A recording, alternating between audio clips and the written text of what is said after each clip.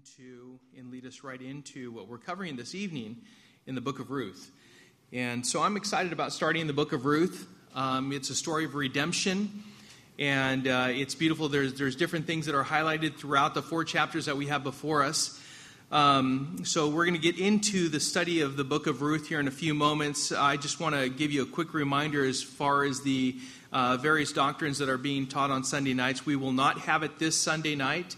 It will resume next Sunday at 6:30 p.m. So we're going to continue on with our study of the doctrine of angels, and that is called Angelology, and that is with Robert Odell. And so just mark your calendars, be here for that.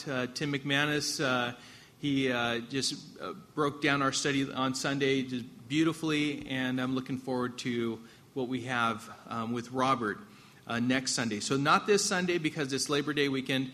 We're going to take this Sunday night off, but next Sunday night we will resume September 8th at 6:30. So please turn your Bibles with me, if you're not there already, to the book of Ruth. I'll give a brief introduction, and then we'll get into the first chapter. So let's start off with a word of prayer. Heavenly Father, we thank you, Lord, for you are, Lord, you're a Redeemer. You, Lord, the plan of salvation was from the beginning. And so we're truly thankful that as the Old Testament prophesies, the New Testament fulfills. And we see here that even someone who is not part of the Israelites, the Jewish people, Lord, has been grafted in even to become part of the genealogy of our Lord and Savior Jesus Christ. Lord, it's wonderful to see how it is that even in the midst of chaos, Lord, you're working out your plan. I pray, Lord, that you would remind us of that even this evening as we're going through our study. That even though the world seems to be falling apart around us, even though we may be experiencing difficult times, that you're still working out your plan. And for us, we ought to just simply trust in you, cling to you, and if we've strayed from you, to return to you. And so, Lord, thank you for your love. It is not exhausted. Thank you, Lord, that as we do turn to you, that you are always there with open arms, ready to embrace us and to bring us near. For your word tells us that if we draw near to you, you will draw near to us. Thank you. Thank you, thank you for your love, your grace, your mercy, and your patience with us. In Jesus' name we pray. Amen. So, Ruth. It's a book that is named after the Moabitess Ruth. She's mentioned 12 times in this book, and no other times is she mentioned throughout the whole Old Testament. Not one. But she is mentioned one more time in Matthew chapter 1, verse 5, as she is mentioned and noted in the genealogy of our Lord Jesus Christ. Now, the names that we're going to go over from the children of Abimelech and Naomi herself, their sons, so on and so forth, they all have meanings, and most of the names in the Old Testament are received or are assigned to the children because of the experiences that they had during childbirth. And so we're going to learn a little bit about them. The name Ruth actually means friendship, which I believe is fitting given how, although a Moabite, she becomes a friend of God as she chooses to make Naomi's God her God and therefore becomes a devout proselyte of Yahweh, from having previously been a pagan worshiper of the god of the Moabites, Chemosh. The events of this book take place during the time of the Judges, and the author is believed to be Samuel, as Boaz, Obed, Jesse, and David are all referred to in the last portion of the last chapter, of chapter 4. But that is something that is thought. It's a pretty well-informed conclusion. At the same time, it's not conclusive. So I just want to share some of these things with you because the authorship is not concluded. Moab came about through the incestuous relationship between Lot, that is Abraham's nephew, and Lot's oldest daughter. The Israelites were faced with many problems because of the Moabites, including Balak. If you remember Balak, the king of Moab, through Balaam, 18 years of oppression during the time of the judges, and then several other times throughout Judges 3, 1 Samuel chapter 14, 2 Kings chapter 3, and then Ezra 9. So they face many problems with the Moabites as far as the Israelites are concerned. The book of Ruth covers a period of about 11 plus years. If you do the math, if you go through and start figuring out the chronology of it, you'll realize yourself that it's about 11 plus years that we're covering here in these 4 chapters. And it's sort of an appendix to the book of Judges because it's found somewhere in there. Some believe that it was under the leadership of one of the judges named Jair. And I believe that's in Judges chapter 10 is where he's mentioned. And he's just mentioned briefly. We do see, though, and this is what's important, that within all of the moral decay that we went over through the book of Judges, there was another story within the book of Judges, and it is referred to as the book of Ruth, that which we have before us. In the midst of everything that had been going on, we see this story in the midst of it, a story of redemption. What we have here is just that. In the midst of apostasy, moral deterioration, spiritual confusion, tragedy, and difficult times, the Lord is working and is willing to provide such blessings, even if we cannot see anything but bitterness. And at one point, Naomi, as they returned to Bethlehem from Moab, and they said, they were all stirred in Bethlehem. You can just imagine after 11 plus years of being away, coming back. Of course, everyone was excited to see Naomi. And they call out Naomi. And she says, no, don't call me Naomi. Don't call me pleasant. Call me Mara. Because I've experienced bitterness. But in the midst of it all, even though we cannot see anything beyond perhaps our circumstances, perhaps we also, like Naomi, cannot see pleasantness, but we can see bitterness. The Lord is doing a work. The Lord is doing a work. And it's in the midst of a world that is falling apart around us. A world that is in moral decay. This is always true, and it could be a mess and chaotic, but in the midst of it all, God is always working out His plan in the hearts and lives of many people who are open to Him. You see, He's always there, and He's always willing. He's faithful.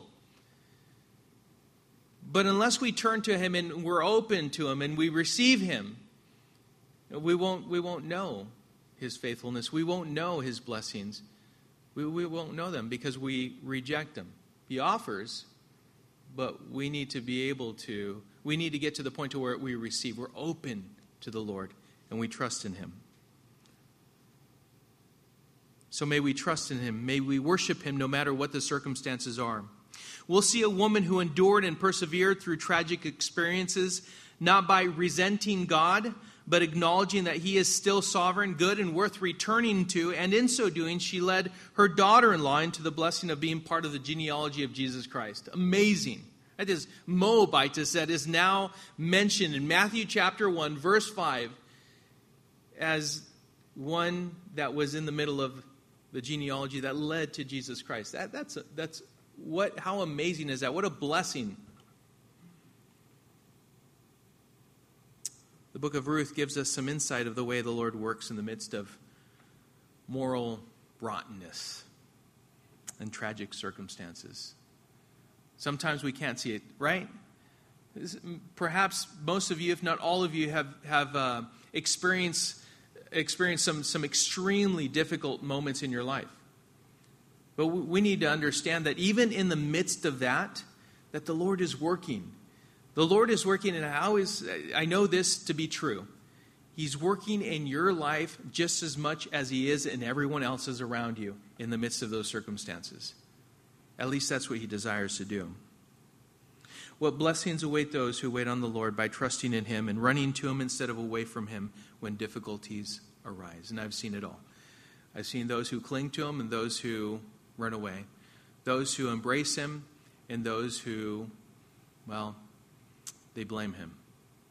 And they're angry at him instead of simply trusting in him. So Ruth 1, chapter 1. In the days when the judges ruled, there was a famine in the land, and a man of Bethlehem in Judah went to sojourn in the country of Moab, he and his wife and his 2 sons. So we have this famine that's taking place in Judah, and this man from Bethlehem took his wife and 2 sons, and instead of remaining there, what he did was he went across the Jordan. He went east and then south along, you could say, the eastern coast of the Dead Sea and down into the land of Moab. Not Moabs, but not that I don't know why I pointed that. I have one ab. Moab. You'll never forget Moab. Moab. So he went down into Moab. Now, we don't know exactly when this famine occurred. What we do know is that this took place during the time of the judges, so that's for sure. When these judges were sent, this was during the time, and just a quick reminder of the time that God continued to send deliverers to Israel, during the time of oppression. And they had gotten themselves into those situations, and God continued to send them deliverers. And we know them to be the judges that we went over previously. So it was during a famine in the time of the judges that a man from Bethlehem took his family, moved to Moab, which is far away from his home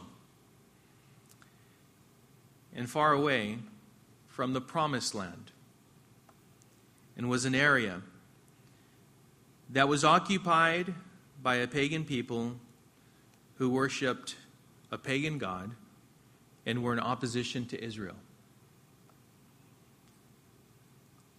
It's interesting how this man ran in the opposite direction of the place God had brought the Israelites into.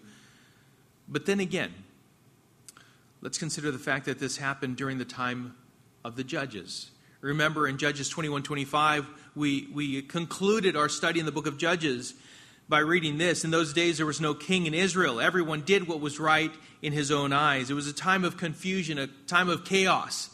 Everyone was doing whatever they wanted to. And so here was Abimelech, here was Naomi and their 2 sons, and you know what? The logical thing to do is just let's go ahead and take off, go to Moab, and fend for ourselves. And they did. Kind of made me think of Jonah. Jonah was a man who ran in the opposite direction of where God had called him. He was told to go east to Nineveh. He went west to Tarshish. And he just happened to have caught a ship in Joppa. Right? So he was going in the opposite direction. It's kind of like we have this family here. God brought them into the promised land. Number one, they were there not by accident, not because they just stumbled upon Bethlehem, but because they were placed there by the Lord. They were given that land. And yet they went in the opposite direction. In fact, they went back and across the Jordan and down into Moab. Let's also remember that the Lord disciplined the Israelites many times throughout the time of the judges because of idolatry, moral decay, and overall rejection of God in so many different ways. So my question, as I'm thinking about the famine that occurred during this time, is could this have been part of a judgment that God had applied to Israel? And of course, we don't know for sure because we don't have it explicitly stated before us, but it could have been. Because we know that the Lord brought discipline to the Israelites during this time. And instead of running, they should have repented, but they didn't. And this man, his wife, and 2 sons moved to Moab. Verse 2. The name of the man was Elimelech. I think I kept saying Abimelech, but Elimelech. And the name of his wife Naomi and the names of his two sons were Mahlon and Chilion. They were Ephrathites from Bethlehem in Judah. They went into the country of Moab and remained there. But Elimelech, the husband of Naomi, died, and she was left with her two sons. These took Moabite wives. The name of the one was Orpah, and the name of the other Ruth. They lived there about 10 years, and both Mahlon and Chilion died, so that the woman was left without her two sons and her husband. So now we have names. Elimelech, we have Mahlon, Chilion. They were from the area of Bethlehem. So Bethlehem, you could say Bethlehem was a city. They were also considered Ephrathites, which was the area or the region. And then you have Judah, which is from the tribe of Judah in that area. So, names. The name Elimelech means God is king. God is king. But again, in those days, they had no king. God is king by name only, but not by practice, because he took his wife and two sons and moved far away. Instead of staying put and trusting in the Lord in Bethlehem, which, by the way, means house of bread. And yet there was a famine. But they ran away. They went in the opposite direction. Naomi. So we have Elimelech, which is God is king, and now we have Naomi, his wife, which means pleasant.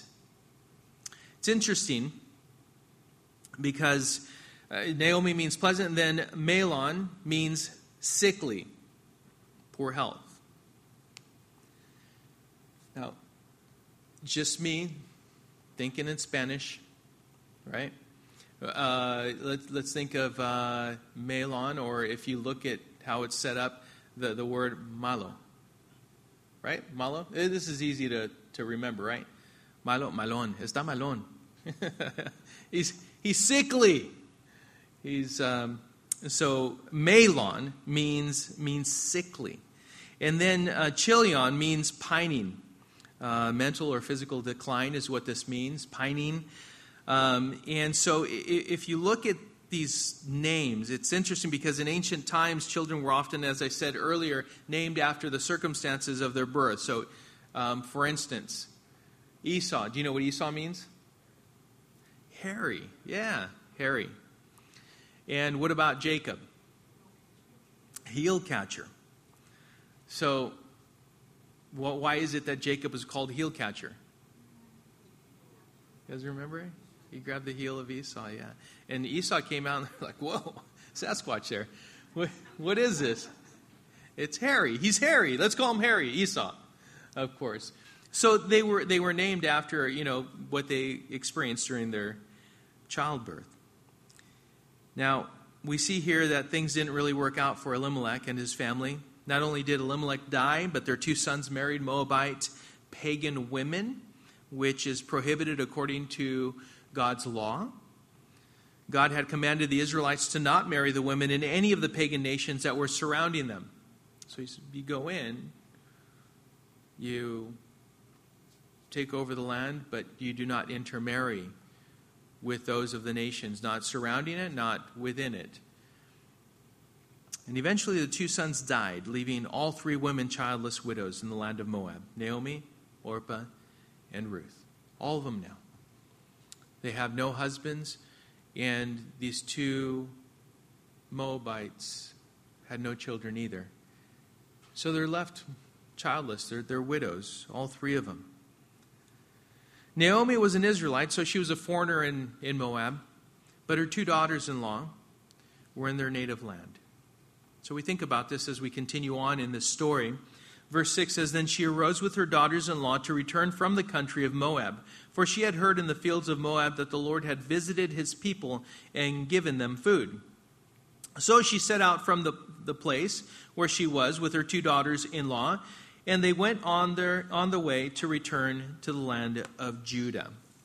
So, there was a time when her husbands and sons died that she heard that the Lord had provided food once more for her people back in Judah.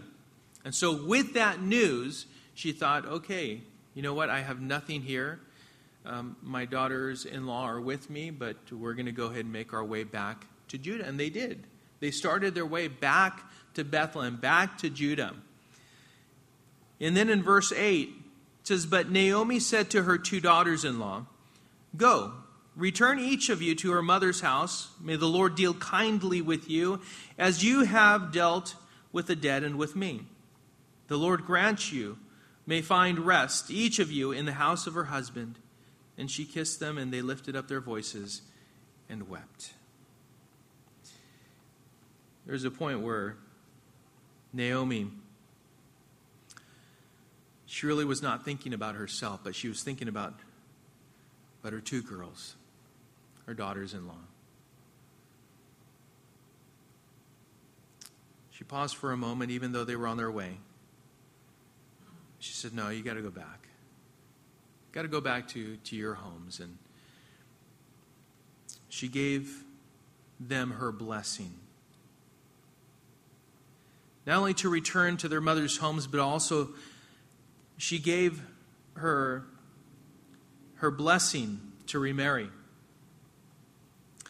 These women had been kind, had been faithful, had been loving and compassionate. They had remained with Naomi through her time of grieving the loss of her husband. And then she was with them as they grieved the loss of their husbands. And by the way, her sons. So 2 blessings that we see here. Number 1, may the Lord deal kindly with you. You see, Naomi desired the best for these 2 daughters-in-law of hers. She loved them so much that she thought, "Go back to your mother's homes. May the Lord deal kindly with you." That's what I desire above all else, that the Lord deal kindly with you, that He give you His favor, His anointing, His blessing, His covering, His protection, His provision. Rather than think of herself and the help she could receive with these 2 ladies at her side, Naomi wished they be blessed back at their homes and blessed by God. Because no doubt she could have, of course, benefited by these 2 women by her side. She was on her own at this point. She was a widow. She would have to find different ways that she could provide for herself. And so now, no doubt, she could have benefited. She could have taken full advantage, even though the thought came into her mind. She could have thought of herself and said nothing, but she didn't. And what she desired above all is that they would be dealt with kindly by the Lord. Secondly, she said, "May the Lord grant that you may find rest, each of you, in the house of her husband." Not only were they free to marry, but Naomi desired for them to find rest in their marriage to another man. Yeah, to find rest in their marriages. A husband and wife should find rest in the context of marriage. If they don't, it's because they're not conducting themselves in the way the Lord designed them to do so, according to the Word of God. I mean, just listen to this. Ephesians chapter 5, and I know we went over this a bit just here recently, but Ephesians chapter 5, beginning in verse 22, says, "Wives, submit to your own husbands as to the Lord. For the husband is the head of the wife, even as Christ is the head of the church, his body, and is himself its Savior. Now as the church submits to Christ, so also wives should submit in everything to their husbands. Husbands, love your wives as Christ loved the church and gave himself up for her, that he might sanctify her, having cleansed her by the washing of water with the word, so that he might present the church to himself in splendor, without spot or wrinkle or any such thing, that she might be holy and without blemish. In the same way, husbands should love their wives as their own bodies. He who loves his wife loves himself. For no one ever hated his own flesh, but nourishes and cherishes it, just as Christ does the church, because we are members of his body. Therefore, a man shall leave his father and mother and hold fast to his wife, and the two shall become one flesh. This mystery is profound, and I am saying that it refers to Christ and the church. However, let each one of you love his wife as himself, and let the wife see that she respects her husband.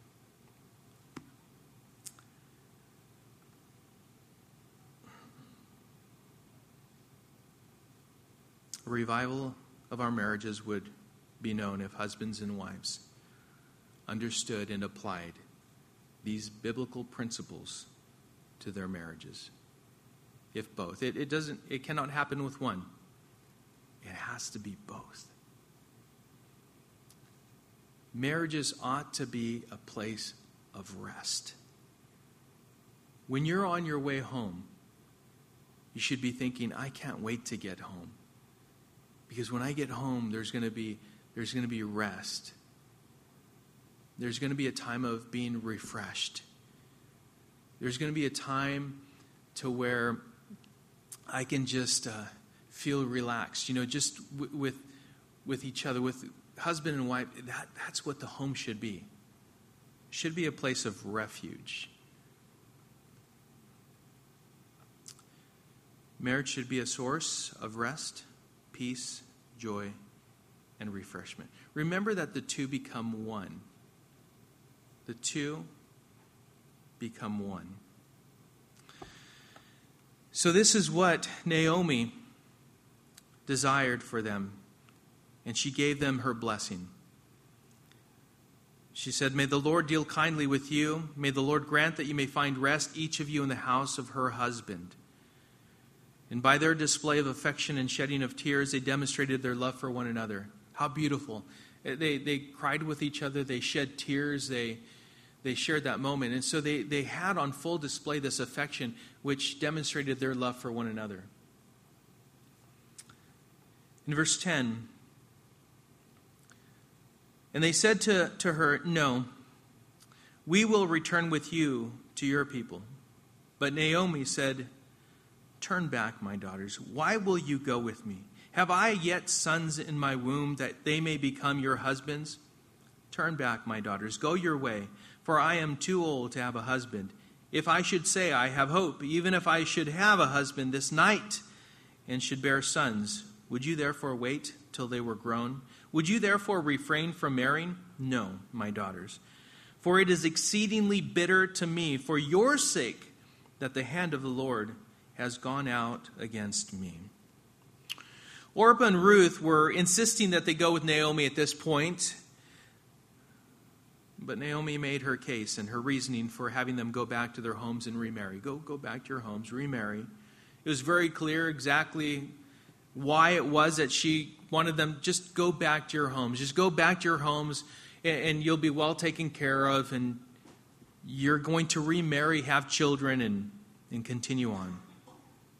You see, the law commands that the brother of the deceased was to marry the widow and have children in his name, so that his lineage would continue. So that was the law. And so they were respecting that, in a sense, going back with Naomi, which was awesome. You can already see the influence that Elimelech and Naomi had, not only on their sons, but now also on their daughters-in-law, which were agreeing to go back. And they even insisted, "No, we're going to go back with you to Judah." And she said, "Hey, listen, not only am I not with child right now, but even if I were to be married this very evening and have a child, you're going to wait around. No. Go back. Go back." There is no benefit. There is no benefit, is what she was telling them, for them at this point. As you return with me, there's no benefit for you. There's none whatsoever. If you think, I'm too old, and she said, "I'm too old, I'm not going to have children at all," so there's no benefit for you. Naomi said she felt the bitterness of their situation,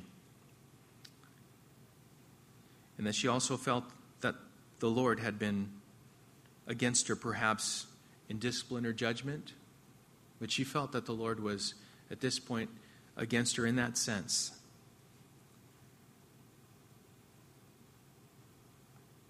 But regardless, just know this. Remember in what direction she's moving. Away from Moab. This is what's beautiful. It's the Lord is there, and He's just waiting. And Naomi's making her way back from Moab, back across the Jordan, and back into Bethlehem. So she is physically moving in the way that she has committed herself to to go. She's devoted herself to, she's made up her mind, I'm going back to Bethlehem. That's what we need to note. She was moving toward God, not away. By her actions, she was demonstrating a trust in God and knew that even though she was experiencing all of these calamities, that He is faithful and that He is worth trusting and running to instead of away from.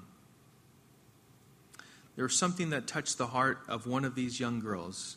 I know both of them, but definitely, and especially in the heart of one of the girls, that made a lasting impact. Verse 14, then they lifted up their voices and wept again. And Orpah kissed her mother-in-law, but Ruth clung to her. So they wept once more. You could say that at this point, Orpah gave her mother-in-law a goodbye kiss and went her way. But Ruth just couldn't let go. Oh, what a beautiful picture it is. Ruth just clung to her. No words, she just embraced her. She wasn't letting go. You could imagine, that moment, because there had been such a relationship developed between them that she just couldn't. You see, they both expressed and said that they couldn't leave Naomi, and that they would both return with her. But when Naomi made it abundantly clear that there was nothing that she could give them, Orpah, although she would miss Naomi, left and went back, but Ruth saw things differently. There was something about Naomi that Ruth saw and understood and articulated very well. In just a few moments, we're going to read exactly what she said after clinging to Naomi. But there's something that she saw, something she couldn't part with. Even though her mother was back in Moab, Ruth saw and understood something worth following was intertwined in the life of Naomi. Verse 15, and she said, see, your sister-in-law has gone back to her people and to her gods. Return after your sister-in-law.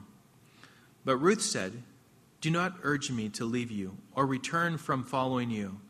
For where you go, I will go. And where you lodge, I will lodge. Your people shall be my people, and your God my God. Where you die, I will die, and there will I be buried.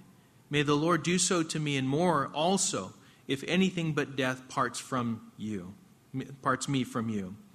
And when Naomi saw that she was determined to go with her, she said no more.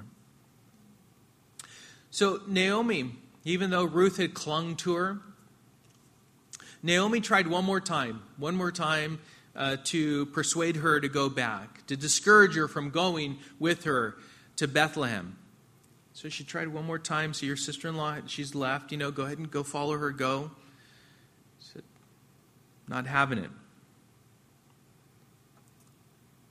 She said exactly how what she felt and the commitment that she had made to Naomi.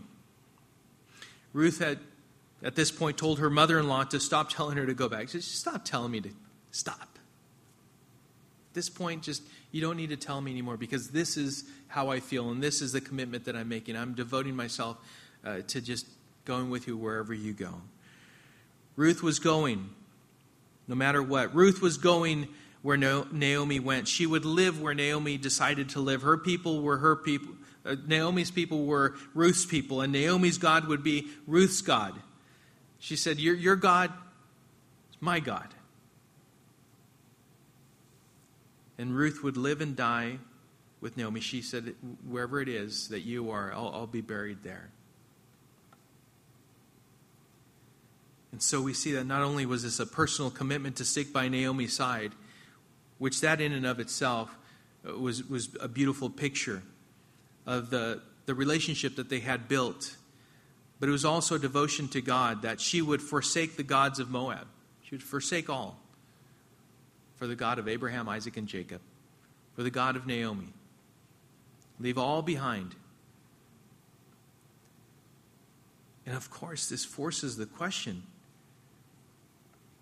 What did Ruth see in Naomi that caused her to choose to follow her? It would be something else if Naomi would have told her daughters-in-law, you know what? Go back. Go back to your homes. May the Lord deal kindly with you. Go back to your homes.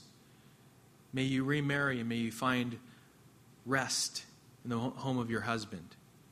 And they both said, all right, I'm out.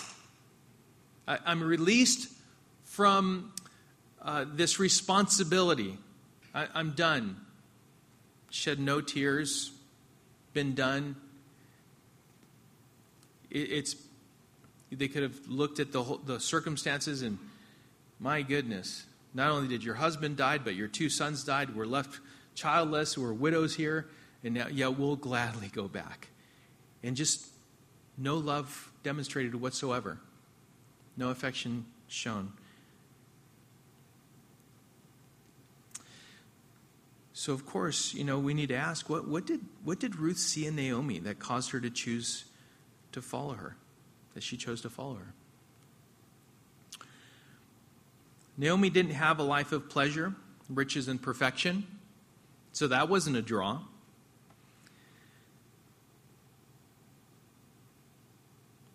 She, her husband, and sons ran from famine to a foreign land. They were in a foreign land. Remember, we started out the first verses that they were sojourning in Moab. That means that they were just they're just pilgrims. They were just coming through, kind of. We're coming here for relief, but we're going back. And they spent over 11 years there. Well, part of it was with Elimelech. He died at that point earlier, and then we know the sons also. But they were just coming through it, but they spent a lot of time there. But they were in a foreign land. This is where they all died without anything to show for the time that they were in Moab. Perhaps they had something, but Naomi left it all behind to go back. So what did Ruth see? Perhaps it was a life of spiritual integrity and trust toward the Lord that Ruth saw, as Naomi said that regardless of the loss she had experienced, she was returning to her people, to her God. Remember, this is the time of the judges. This is the time of chaos, moral decay. Everything seems so dark. Remember Gibeah and the Sodomites that were there. I mean, it's no different than what we are experiencing right now. I was thinking the other day, I was up very early in the morning, and I was just spending time with the Lord. And just what He brought to my attention was this. I am sending you out as sheep among wolves. Sheep among wolves. If more Christians would just think about that. He's not telling us to hold back. He's not telling you to, just go ahead and stay in the fold. Just go ahead and remain where it's safe. He's never told us that. And in fact, he says, go and make disciples of all nations, baptizing them in the name of the Father and the Son and the Holy Spirit. Correct? He tells us to go into the world. You're in the world, but you're not of the world. I send you out as sheep among wolves. And so we know that even in the midst of a dark and perverse generation, that the Lord still does the same thing. He has still given us a command to go into the world and to shed light in a dark world, to share the gospel with everyone who is willing to listen, to receive, to have spiritual integrity, to not become like the world. We are to be set apart from the world, because we are never going to convince someone of the gospel that we have come to know through compromise. Never. In fact, they'll just learn to compromise. If that's the kind of proselyte that you are making, proselytes that you're making, then they're just like you. They're at best carnal Christians. Carnal Christians. And we know what Paul wrote to the Corinthians about regarding carnal Christians. They're the ones that they're just like the world. they're still taking in the milk when they should be teachers at some point and taking in the sustenance that's found in the deeper things of God. It's the same time, and this is a time when Ruth saw something in Naomi, and perhaps it was spiritual integrity. Perhaps it was a trust toward the Lord. I mean, she was going in that direction. She was forsaking all. She was telling them, thinking about them more than herself. She says, you guys go back to your homes. Go ahead and remarry.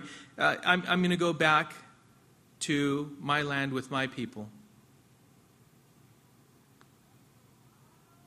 Charles Spurgeon said, quote, you'll never win a soul to the right by a compromise with the wrong. It is decision for Christ and His truth that has the greatest power in the family and the greatest power in the world too. Close quote. Ruth had made a commitment to go where Naomi went, and nothing less than death was going to separate her from Naomi. So, before we go on, I want to ask this question to you.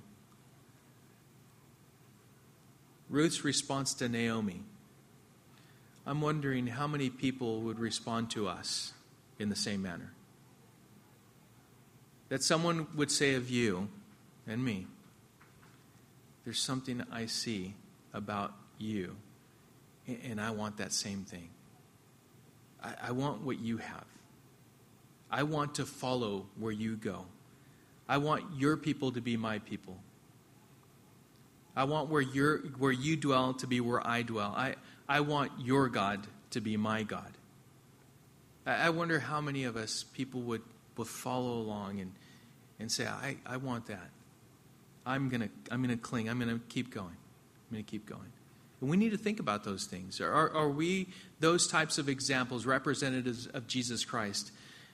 Are we those types that are making such an impact with other people that they would say, I want what you have? I pray that we are. So, verse 18, and when Naomi saw that she was determined to go with her, she said no more. So it was at this point that, Naomi was basically saying, okay, Ruth, since you put it that way, let's go. And that was it. They were done. So they were on their way. 19 says, so the two of them went on until they came to Bethlehem. And when they came to Bethlehem, the whole town was stirred because of them. And the women said, is this Naomi? And she said to them, do not call me Naomi, call me Mara. For the Almighty has dealt very bitterly with me. I went away full, and the Lord has brought me back empty. Why call me Naomi, when the Lord has testified against me, and the Almighty has brought calamity upon me? So, Naomi and Ruth, after a long journey, finally get to Bethlehem, and it says here that the whole town was stirred up. Of course, they were excited. That's what that means. They were stirred up. They were excited. Naomi's back. And Naomi's back with her daughter-in-law, Ruth. But she's not back with her husband, with her two sons, and with her other son's wife. No grandchildren. Not really much at all. And so, of course, Naomi was not feeling like a celebration was appropriate. It wasn't fitting. I'm back. But much has taken place. She's humbled. She's been brought low. When she came back, she was humiliated at that point because she had lost everything. No husband. No nothing. And so that's the perspective in those days. And so her name, although her name meant pleasant, she was feeling bitter. Her time away from God's people and the Lord was a time of bitterness. It was not pleasant. But notice that she didn't say she was angry with the Lord or bitter toward Him, but that she had experienced bitterness. There's a big difference between feeling the bitterness of calamity and feeling bitter toward God. A huge difference. A huge difference. The Lord had indeed brought her back empty, but little did she know that as she drew near to God, that He would draw near to her. Little did she know what was before her. But we need to always remember, even though we express our feelings at the time, yeah, you know what, I'm laid low right now. I am in a place to where I am absolutely broken. Having many conversations with people throughout the week that are laid low. Health-wise, they're not doing well. And it doesn't matter what age. I see them young, I see them old. From 98 years old, some 100 plus to very young. But there are some who are strong in their faith in the Lord, who say, yeah, although I'm not feeling well, of course, there have been better days. But when I remind them of God's faithfulness, of His love for them, they respond with, yes, amen. I need to hear that. I need to hear how it is that He's my strength. As I find my strength in the joy that I have with Him, the hope that I have in Him. Even though I'm experiencing bitterness, I'm not bitter toward Him. Although I'm experiencing all of these difficulties, I'm not angry with God, because He's still faithful and He still loves me with an everlasting love. And as we see here, even when the Lord had brought Naomi back empty, she herself knew that she had everything in the Lord. Everything. And as she drew near to Him, His word tells us that He'll draw near to us, and He drew near to her. So Naomi returned, and Ruth the Moabite, her daughter-in-law, with her, who returned from the country of Moab. And they came to Bethlehem at the beginning of barley harvest. So that would be about April, is when they returned to Bethlehem. This is in the midst of Naomi's trials and Ruth's commitment. God was working His plan out, and they would soon find out exactly what that was. And we'll continue on in the story of Ruth next week in chapter 2. But I want to conclude with this. May we be like Naomi for others to see the God we love and worship, and be inclined to desire that He be their God as He is ours. May we humble ourselves under the mighty hand of God, because in due time, if we do not give up, we will know a lifting of our head by God, for He is the lifter of our heads. When we humble ourselves before Him, He'll lift us up in due time. But may we wait for Him and on Him. May we be encouraged as we see how God desires that we run toward Him, and as we do, He will always run toward us. You see, as He has plans for us, we must simply trust and live with the faith that He does indeed have a plan and a purpose for our lives. May we be faithful toward Him. May others see that to His glory. Father, we thank You, Lord, for this beautiful story. This is the introduction to more that comes in by way of redemption, of a beautiful story of Lord, your hand of salvation and being extended. Our kinsman redeemer coming many years from this point in Jesus Christ. And so, Lord, I thank You, Lord, for Your faithfulness. I thank You for the love that You show to us, even in the midst of our trials and difficult circumstances. Lord, there's something that You're working out. Lord, I pray that we would simply keep our eyes fixed on You, trust in You, and cling to You, that wherever You take us, Lord, that is where we need to be. And so, Father, fill us with Your Spirit. Help us to follow You with wisdom and discernment in a manner in which is glorifying to You. Thank You, Lord, and we pray this all in Jesus' name.